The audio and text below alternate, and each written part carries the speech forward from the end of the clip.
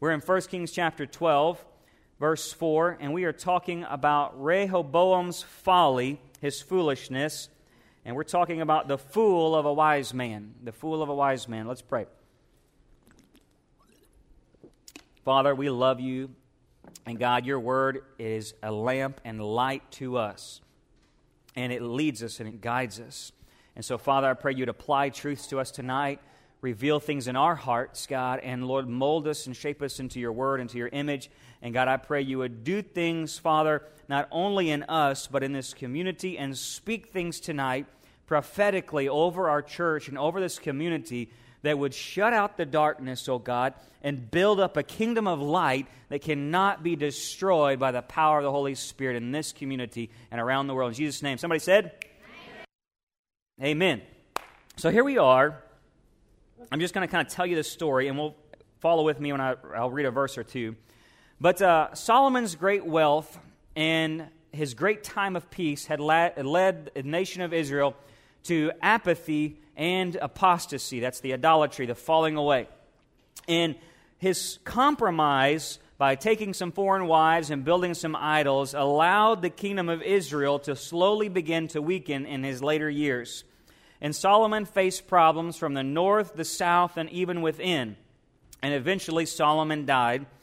And God had prophesied to Solomon that the kingdom would be taken away from his son, but not all of it, that he would leave one portion still remaining for David's sake.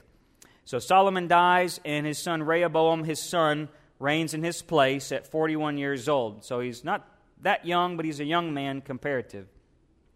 And Rehoboam is going to a place called Shechem. That's where we're going to kind of zoom in on here. And he's going to be made king. And now hearing that Solomon has died, this guy named Jeroboam, everybody say Jeroboam. And then we've got another guy over here called Rehoboam. Some people say Rehoboam, but we're going to say Rehoboam. And the best way to understand who's who here is Rehoboam received the kingdom from his father, okay? Think of it that way. Rehoboam received the kingdom, okay? Rehoboam received the kingdom from his father, and then this guy Jeroboam has now just showed back up. Jeroboam is a guy that worked for Solomon, leading the forced labor of the Israelites to build the temple and the king's palace and the Milo and some other buildings around the area. Rehoboam is now the king, but Jeroboam has just showed up, and Jeroboam had received a prophecy that he would take the kingdom from Solomon's son. But Solomon heard this. Jeroboam got a little prideful, a little greedy, and he started a revolt, and Solomon chased him to Egypt, and there he fled and waited until Solomon died. Solomon's dead. Rehoboam's now receiving the kingdom. Jeroboam sneaks back over to Israel. Here's where we are, 1 Kings chapter 12, verse 4. So the people are saying now to the new king, and they've got Jeroboam with them in the crowd. So that's always a good sign, right? You're about to take the kingdom, and the rebel leader is now in the crowd with these people, okay? And the people are standing before the king with Rehoboam and Jeroboam all there, saying, "Your father made our yoke hard. Now therefore lighten the hard service of your father and his heavy yoke which he'd put upon us, and we will serve you." Then he, Rehoboam, said to them, "Depart for 3 days, and then return to me." So the people departed. So despite the great wealth under Solomon, these people had been taxed because Solomon in his apathetic years had been compromising his faith, and he'd been taxing his people heavily to make himself greater and have more and more wealth. But it produced peacetime, and there was no war, so the people were really doing well. But at the same time, they were mad about this forced labor thing. They weren't using slaves. They were drafting Israelites to build this stuff, and there was this tension. And so here the people are, and they're saying, "King, if you will alleviate the burden of your father." Note, they never did say it to Solomon. They wouldn't dare do that. But now the new guy's there. He's young. He doesn't know what he's doing. So let's try to change some things. You know how that works. You got a new boss. You're going to try to see if the new boss will let you change some things that the old boss didn't let you do, right? We know that's like. And so that's what they're doing. We're going to try to see so we can get some social reform with this new guy. But what happened, and in their hearts, though, was something that was proving where the kingdom really was.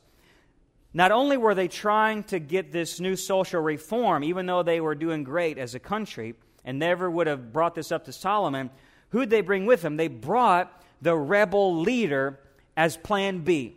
In their hearts, and this is one of the sad states of the kingdom, one of the illustrations of where the kingdom of God was standing on earth, was that in the midst of this people was revolt. Revolt was already in their hearts, as if they already had decided in their mind, if this doesn't go our way, we're going to take him on. They had already decided in their minds, if this doesn't go our way, we're going to take the kingdom away from the line of David. How sad. How sad is that? That even as they begin to say, we're going to follow you, but only on these conditions. That's always a good setup, right? Hey, boss, you're the boss, right? Your employees come to you, hey, if you do this, then we'll serve you, right? Well, how about if you want a job, you'll work for, you know what I mean? That's kind of how I would be as the boss, right? But they're already willing to dethrone the Davidic king and the heir of Solomon if they felt it need be. And so self-seeking leads to rebellion, not revival. You write that down. Self-seeking always leads to rebellion, not revival. They thought in their minds, if we got this what we want, things will be really good. This will be better. And they were thinking and hoping in their minds maybe for some revival, some goodness is going to come out of this, and the kingdom is going to be better. But because it was with self-seeking always leads to rebellion, never to revival. They weren't praying for their king. They weren't seeking what God would want, and they weren't seeking what was best for the people. They thought they were, but because they brought rebellion with them, and a rebel leader was in their midst, it shows the sad state of their hearts. So number one, we find out we've got a broken country. This is already the sad state, is that we already had a broken country. Before Rehoboam had ever gotten started, the country was broken, much like we think about our nations today. So then we move on and look at verse 6. We've got an immature leader. Verse 6, King Rehoboam consulted with the elders who had served his father under Solomon while he was still alive, saying to these elders, how do you counsel me in answer to these people? And they spoke to him, saying, if you will be a servant to this people today, and will serve them and grant them their petition, and speak good words to them, then they'll be your servants forever. But, guess what? He forsook the counsel of the elders which they had given him, and consulted with the young man who grew up with him and served him. This young immature leader, 41 years old, he doesn't listen to his father's buddies who had counseled him for all those many years through peace and prosperity and great wealth. He turns to his friends who he grew up with, no doubt in the richness of the palace, being a spoiled little brat, and he finds his vulgar friends, and if you begin to read the passage, which we're not going to do tonight, he says, basically, the friends tell him, well, you just tell them, if you think my father was bad news, if you think my father was all that, you just wait till you get a hold of me, until I get a hold of you. And so they begin to say some vulgar things, and they begin to make some mockery of the people. And so what does he do? He goes along with it. And he turns to the people, and that's what he tells them. He rejects the counsel of the elders and says, basically, if you think my father was tough, wait till you see me. He speaks harshly to the people, but all of this is according to the Lord, which is spoke through the prophet that was talking to Jeroboam years ago, that God would split the kingdom. In Proverbs chapter 12, verse 15 says, the way of the fool is right in his own eyes, but a wise man is he who listens to counsel.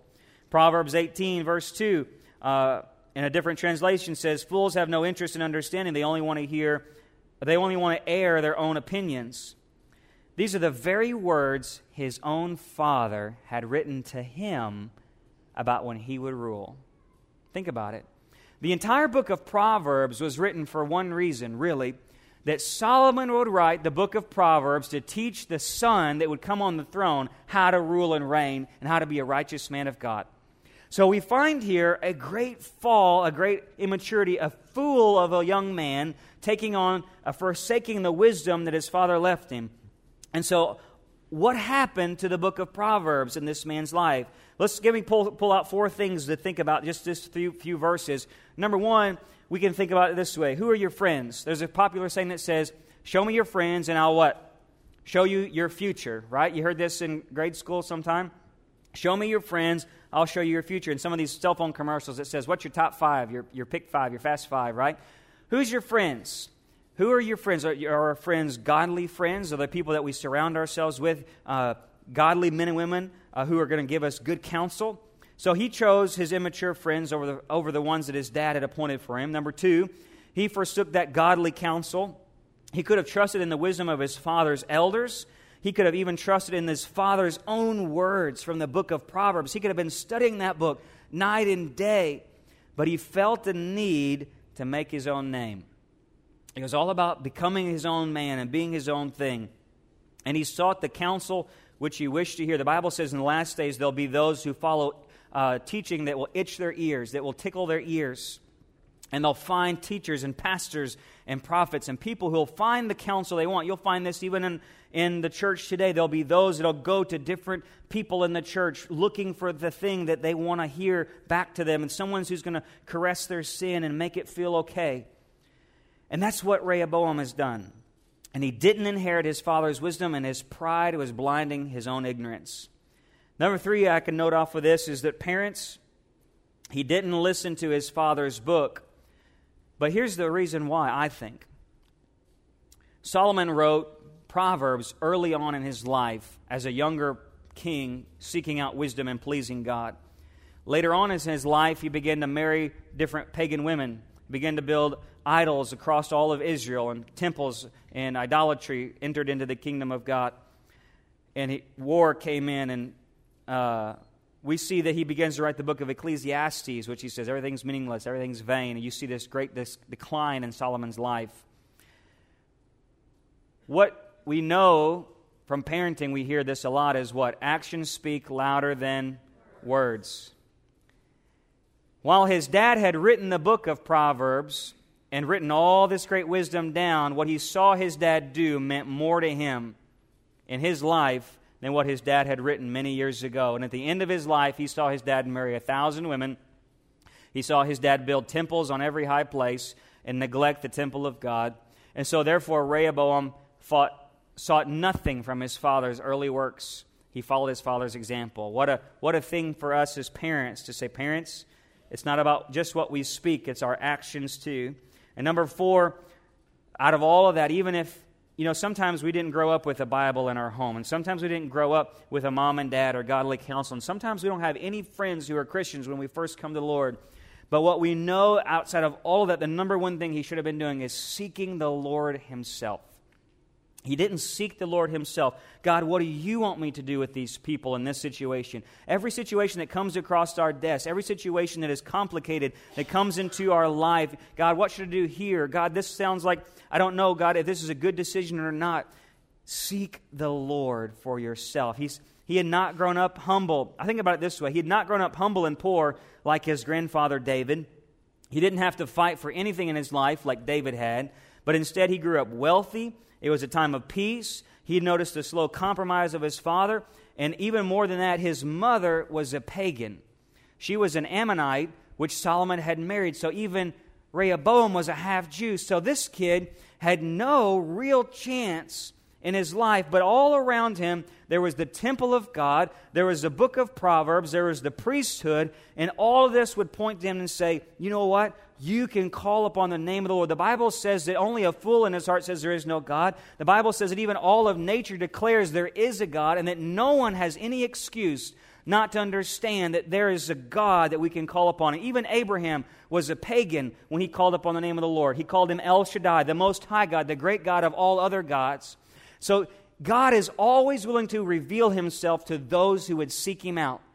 And Rehoboam failed in a time of crisis in his life, in a time of insecurity in his life. He thought, I got this. I can handle this. I can make a decision on my own. And it's like when you first get some authority as a young person and you think, I can do this. I can make it on my own, which we all think that, right on. And then you're thinking, oh my gosh, wouldn't it so awesome when I didn't have to pay rent or I didn't have to pay my utility bill. I wish I could just go back and sleep in mom and dad's house, He wanted to make something of himself and neglected to seek the Lord. However you've grown up in your life, seek the Lord first. Then seek out godly counsel, and then ensure this: don't seek to build yourself up. Seek God, seek godly counsel, and don't seek to build yourself up. So we've got a broken country, we've got an immature leader, and so what that produces? A divided kingdom. Like I said, you can think about America a lot in this. Broken country, immature leader. Now we've got a divided kingdom. Look in 1 Kings 12:16. Let's go down a little bit. When all of Israel saw that the king did not listen to them, the people answered to the king and said, "What portion do we have in David?" Well, what's David got to do with it? Right? This is about Rehoboam, but it's the line of David. What portion do we have in the descendants of David, they would say. We have no inheritance in the son of Jesse. Oh, to your tents, O Israel. Now look after your own house, David. So Israel departed to their tents. Note there that in that moment with self-seeking and rebellion is in the heart of man, they've forsaken all the good that David had done all those years ago. That the legacy of David now in the heart of sin meant nothing. There might be a generation upcoming that says, I don't care what the church has done in the past, I only know what they see them doing now. There's sometimes we can't always build upon the legacy, but we want to build upon the legacy. Solomon built upon the legacy of David. Rehoboam should have built on the legacy of Solomon. But when a generation of self-seekers rises up, they don't look to the past, they look to right now. Doesn't matter the credit that our people, our grandfathers and great-grandfathers and the church and the early church had built and all the things the church has done over the history of the world. They're looking to right now, church, what are we doing? Because they're so blinded by sin and self-seeking, they can't see the past. That's off my notes anyway. What are we doing right now that reveals the power of the church? All right? So the people were being self-seeking. Everybody was self-seeking. You know, it's been said this, that we are one generation away from revival or collapse. I believe that's true in America today. We are one generation from revival or collapse. And you look at this and exactly where they were at that time. The same was true here. Everyone was seeking their own. Jeroboam was seeking his own kingdom and trying to get the 10 tribes. Rehoboam was seeking his own name, how he could build himself up and be independent from his father and his great-grandfather David, make a name for himself, and his friends can do something cool in their life. And the people were seeking what they wanted. They wanted free taxes, lighter load, and they wanted to choose and pick and choose and manipulate the leader. But nobody was thinking about the kingdom of God. Nobody was asking God, God, what do you want? The nation as a whole, nobody was thinking, what does God want in all this? And therefore, the kingdom split. If America splits today in the hearts and lives of families, it's going to be because right here, self-seeking. Self-seeking, probably the most selfish generation we're rising up in the world today is right here in America. Then what happens? The people then kill Rehoboam's tax collector, by the way. So Rehoboam then musters 180,000 troops from Benjamin and Judah, and he goes to fight against all these seceding tribes and Jeroboam. But the prophet Shemaiah shows up, and he says, God has told me to tell you, go to your house, fighting's not the answer. And by the grace of God, they listen, and all the troops go home. What that tells me in this moment is, in a divided kingdom, war does not lead to true reconciliation. You know, we have had a civil war in the United States, and while we could say one side won, it created deep divides in our country. We lost millions of men, and then we're still, even in the news today, apparently recovering from that civil war years and years and years and years ago. So they tell me, right, on the news. Whatever, right? And even if one side wins in a great war, it's going to be at a great price. There's going to be emotional wounds. It's going to last for years. And rarely is ideology completely stamped out by force. Rarely is ideology completely stamped out or changed by force. It comes through the education. It comes through communication. It comes through love, mutual respect for one another. And that's why we see things like the civil rights movement working much more under the leadership of Martin Luther King, because it was a spiritual movement, it was a relational movement, a social movement, versus something that might have taken on by force. And we look at that, and we look at Israel today, and God tells Israel, fighting is not the answer. That's not what I'm about. That's not what I want you to do. They go back home. And I think about it this way with us in the church today. So many split homes, so many split families, so many split churches. Jesus says you're to be peacemakers. God's will is always reconciliation. God's will is always that reconciliation happen in a spirit of unity and peace among the brothers, Scripture says. Jesus said, blessed are the peacemakers, they'll be called sons of God. He even said in Matthew 5:24 that even if we are going to God in prayer, leave your gift, your sacrifice at the altar, then be reconciled to your brother. He even said, even if you're going to go to court with a non-believer, reconcile with them before you even make it to the doorsteps of the courthouse, unless you have to be letting the judge choose the case, right? Let it be upon us. He puts reconciliation back on the job of the church. The world's not called to reconcile. They're sons of the devil. They're called to division. But he says, as far as it depends on us, be at peace with all men, right? And what Scripture says? Y'all with me tonight? Reconciliation is the first priority of a believer, because Paul says we have been given the ministry of reconciliation, that we are reconciling men unto God. And if we can't reconcile between ourselves, how can we reconcile people to God? If the church stands divided, the world will never respect us enough to think, hey, maybe you guys are telling the truth. Maybe you guys are working together. If they see us divided, if they see our home, if they see divorce running in our churches as much as they're running in the world, if they see hatred and gossip and slander happening in the church house just as much as they see it on the street corner, if they see churches not able to work together, but businesses that are secular being able to work together, what does that speak of the church? And God says fighting is not the answer. War and battle is not the answer. Be a peacemaker. So this would have been the option for Rehoboam to call upon the Lord and say, God, I'm praying for a revival in our kingdom. God, I'm praying for unity. Lord, send me prophets and priests. God, help us to grow this nation back together. I'm sorry for the division that's happened, but yet that's not what happens. Look with me in 2 Chronicles chapter 12, verse 1. Now, Kings and Chronicles, if you didn't know this, are the same books, okay? Kings is written before the fall of Israel. Chronicles is written after the fall of Israel. One, they have a little bit different perspectives. Chronicles is often a lot nicer, and it's written at the time where they're trying to bring the nation back together. But both tell the same stories, sometimes a little differently. So, we see, instead of finding for revival, we see this downward spiral. 2 Chronicles chapter 12, verse 1, when the kingdom of Rehoboam was established and strong, he and all Israel with him forsook the law of the Lord. So here we have this temporary calm. He could have been praying for revival, but he wasn't. What was he doing? Scripture would tell us that he was strengthening himself, putting up walls of defense, preparing for a future battle, even though the Lord just told him, battle is not the answer. So he goes and he takes shields and spears and more wine and oil and stocks and reserves and puts them all across Judah and Benjamin and begins to build up, preparing to make himself better. You know, he just lost 10 tribes, so now you got to get puffed up a little bit. You got to make yourself strong. What if they come back? Right? You know, sometimes when we argue with other people and we begin to show division and we begin to split from other people, what do? We put up walls. We put up defenses. I don't want this to ever happen again. What if that person attacks me? What if this conflict happens again? I begin to put a wall between that person. I begin to put emotional boundaries. I begin to put all these things and I wall myself in. I begin to build myself up. I begin to make myself look better. Have you ever noticed people who are not in a good place in their relationships? They take a lot of selfies on Facebook. Just FYI. I'm just saying. They do. They'll go get their makeup done. They'll get that new haircut. They'll get that new wardrobe. They'll be building themselves up, making themselves feel better about... Am I speaking truth? Okay. Woo! Preaching now. Glory. It's all in the Word. They begin to build themselves up.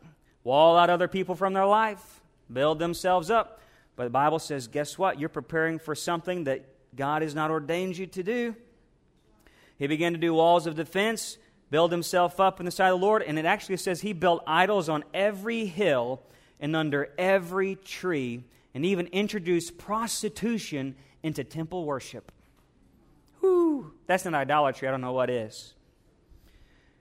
Instead of going for a revival, he became a reprobate almost. And so instead of going completely the opposite direction, saying, God, I can't fight.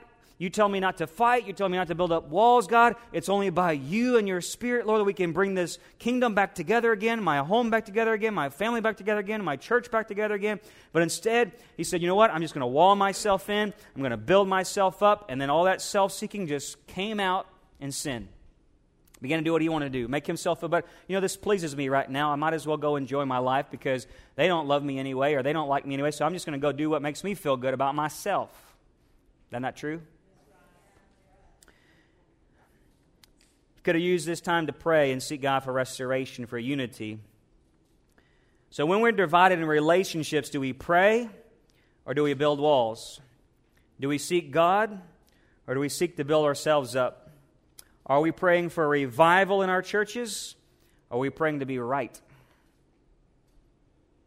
A lot of churches praying to be right. I want to be right in my doctrine, right in my opinion, right in my understanding, right in our church attendance, right in this. But how many people are praying for revival? So we've got this divided kingdom. We've got this immature leader. We find that fighting is not the answer, but he turns to build himself up, which turns into a downward spiral. Trying to build yourself up only brings us down even further. And what happens is pride is plundered. 2 Chronicles chapter 12, verse 2. Look there. It came about in King Rehoboam's 5th year, so it's been 5 years now. They'd been building themselves up. Because they had been unfaithful to the Lord, that Shishak, don't name your kid that, but Shishak, king of Egypt, by the way, this is the father-in-law of Jeroboam, the rebel leader, okay? You mess with family, it all, blah, you know what I mean? You mess with one, you mess with all, right?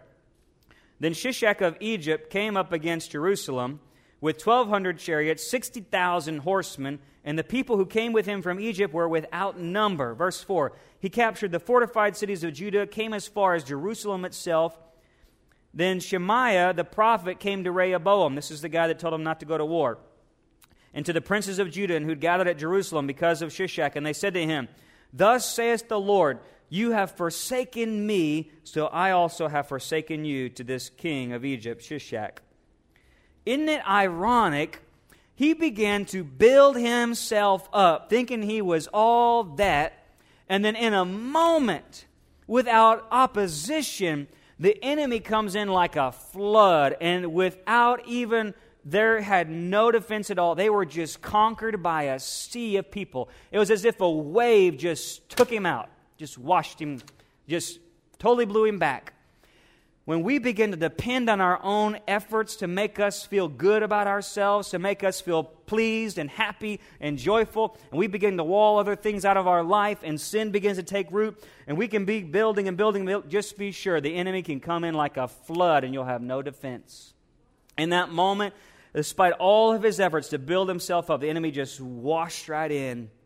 The Bible says that God doesn't build his kingdom by our might or by our power, but by what? His Spirit.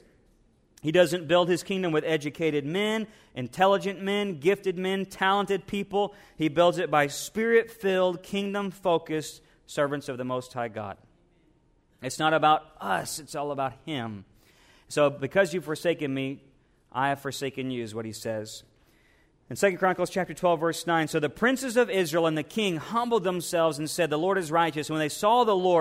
When the Lord saw that they had humbled themselves, the word of the Lord came to Shemaiah the prophet, saying, They have humbled themselves, so I will not destroy them, but I'll grant them some measure of deliverance. Okay, note that, just some measure of it. That my wrath shall not be poured out on Jerusalem by means of Shishak. Remember, that's God's capital. But they will become his slaves, so they may learn the difference between my service and the service of the kingdoms of men. So Shishak, king of Egypt, came up against Jerusalem, took the treasures of the house of the Lord, the treasures of the king's palace. He took everything. He took everything, even the gold shields which Solomon had made. How many know sin has consequences? Sin has consequences. Everything we thought we built up by our own strength can come tumbling down in a moment. He took everything. But they began to humble themselves. When they saw the enemy had rushed in like a flood, and basically the enemy had made it all the way up from the bottom of Jerusalem, all the way up from the bottom of Judah. Top of Judah at the corner of Benjamin is the capital city, Jerusalem. They'd made it through the whole country. In the last fortified part where the king was, they saw this sea of men coming, and they began to cry out to the Lord because the prophet said, This is happening because you've forsaken God. Sometimes it's good to tell some people, the reason your life is a mess is because you ain't got Jesus in it. Let's just be honest. It ain't because you did something bad. That's true. It ain't because you didn't build your life like it should. You know, you should have invested there, you should have married so-and-so and all that. No. That's just complicated mess. The reason your life is a mess is because Jesus has not been the center of it all, right? He comes to that, they see the flood coming in, so they begin to weep and to cry and to say, Lord, have mercy on us. And God is such a gracious God that even in judgment, the Bible says that mercy triumphs judgment. Here's this wicked, immature, vulgar king who's neglected the things of God, divided God's very house, divided God's very people, and he cries out in one moment, and God says, fine, Satan, no more. You can stop right here. This is as far as I'm going to let you go because he cried out for mercy. Isn't that good? Man, God didn't have to do that. When we mess up over and over again, we cause division, we cause strife, and we do anything in our life, seems like it's just tumbling, like a tumbleweed running out the door. But in a moment of crying out for mercy, God says, stop. That's as far as it's going because you just called my name.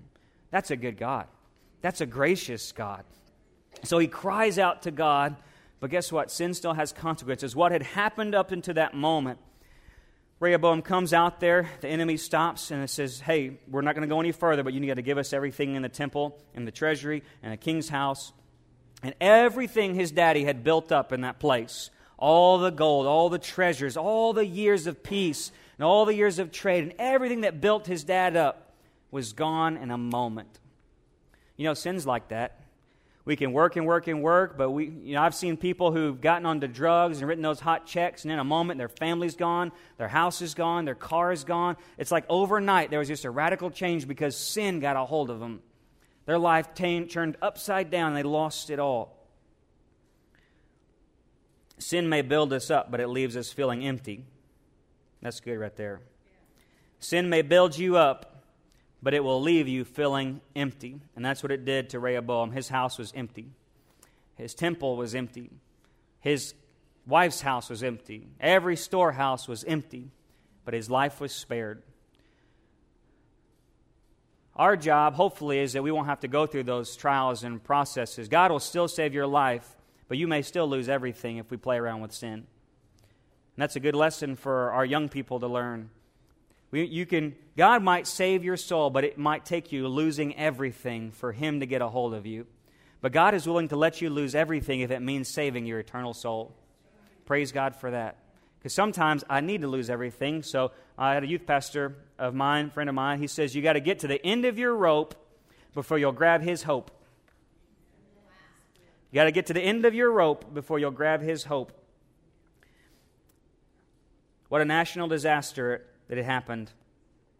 Again, here would have been another good time to pray for revival. Would have been another good time when God allowed everything to be taken and all we have left is God. Our spirit can just cry out to Him unencumbered, and our spirit would just say, God, Lord, forgive me what I've done.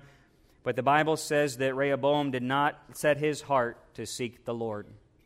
How amazing how blinding sin is. Now look at this last part before we go to prayer. 1 Kings 14, verse 27. Go back there with me. 1 Kings 14, verse 27. When we feel like we've lost everything, and we feel like our holiness is gone, our spirituality is gone, we feel like we've got to the end of that place, we can either turn to God, or we can turn to imitation. In that moment, one of the prized possessions that his dad had made with these gold shields, they would go out and kind of go with the king as he entered into the temple. They'd go back to the treasury room. These prized gold shields, they were very famous. And the soldiers would take them and they would just kind of follow the king, his bodyguards, right? Well, they stole them all. So Rehoboam takes this moment, and so it says in verse 27, so King Rehoboam made shields of bronze in their place and committed them to the care of the commanders of the guard who guarded them in the doorway of the king's house. And as often as the king entered the house of the Lord, the guards would carry them with him and then bring them back to the guard's room. Two things there, really. Number one, he had no money. He had nothing left of real value, so he had to make them with bronze, which is cheaper. And bronze might look like gold to a degree, but it's an imitation, right? It's not the real deal. And you can get that nice diamond ring, and then you can get that cubic zirconium, and they might look the same, but you know he or she can't afford that, right? And that's how you know, right? They're wearing something way too big for them. All right? In this moment, he replaces something as a holy imitation. It wasn't the real deal. It was fake. It was a knockoff. It It was imitation. And even then, he didn't even put it back where it was. He was so worried about losing the imitation, he put it back in the guardhouse.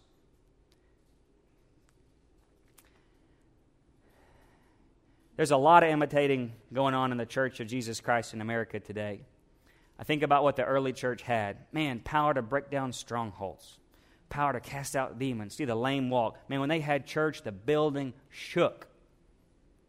And I look and I go up in my childhood of all the good churches I've been to, and I wonder, is this gold or is this bronze? We come to church, is the power of God here? Or is it imitation? Is it kind of there? That's good. It's like gold. And then we get so worried that it ain't the real thing, we put it in the guardhouse because we think, well, maybe somebody's going to find out this ain't the real deal, and we're going to only bring it out on special occasions. You know what? There's no substitute for holiness. There's no substitute for the presence of God. There's no substitute for true revival when hearts repent and return and seek the Lord. And Rehoboam couldn't replace the gold, and all he had was cheap imitation bronze. And when sin has broken our lives, when it's destroyed our families, when it's split our churches, the only thing that's going to bring the presence of God back is turning to Him in repentance, crying out for restoration, saying, God, we will not go for an imitation. God, we want the true holiness in this place. We want true revival in this place. We don't want just a feel-good service. We don't want to just have a 5-10-minute prayer meeting. We don't want to just go through the motions and just have 10 or 15 youth in our church. God, we want to have the whole school emptied out because that's true revival. And we pray for weak things today in the Church of America. You know that? Oh, God, give us 1 or 2 salvations here and there. Give us a couple baptisms a year. But God, what if we just emptied every bar? We emptied every house on Sunday mornings, that all the churches be full. Can we pray for some prayers like that shook the nations of Rome, that 120 people went and in just a few decades conquered the known world for Jesus? And many of them died for it because they had the real deal. I don't want a holy imitation. I don't want to knock off revival. I want the real presence of God. And I want to do what it takes to get to that place. And maybe I'm not truly ready for that in myself. You can say it, but what does it mean to truly say, God, if it means me praying hours a day, God, if it means me fasting, Lord, if it means me turning off the television, God, if it means me being in the church house more, if it means me going to here or giving all my money to the poor, God, whatever it takes, do I long for the true revival of the Church of America? Do I long for people to be just basking in the presence of God, that the lost would come in at unprecedented numbers and believe that God still wants to see revival in America?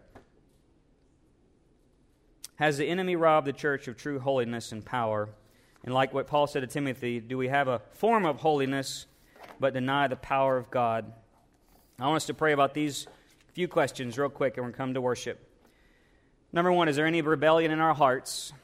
Is there any self-seeking that is dividing and destroying either my own life, my marriage, my family, or my church? Is there any self-seeking that might destroy my life, my marriage, my family, or my church? That's number 1. Number 2, are we determined to seek the wisdom and counsel of God?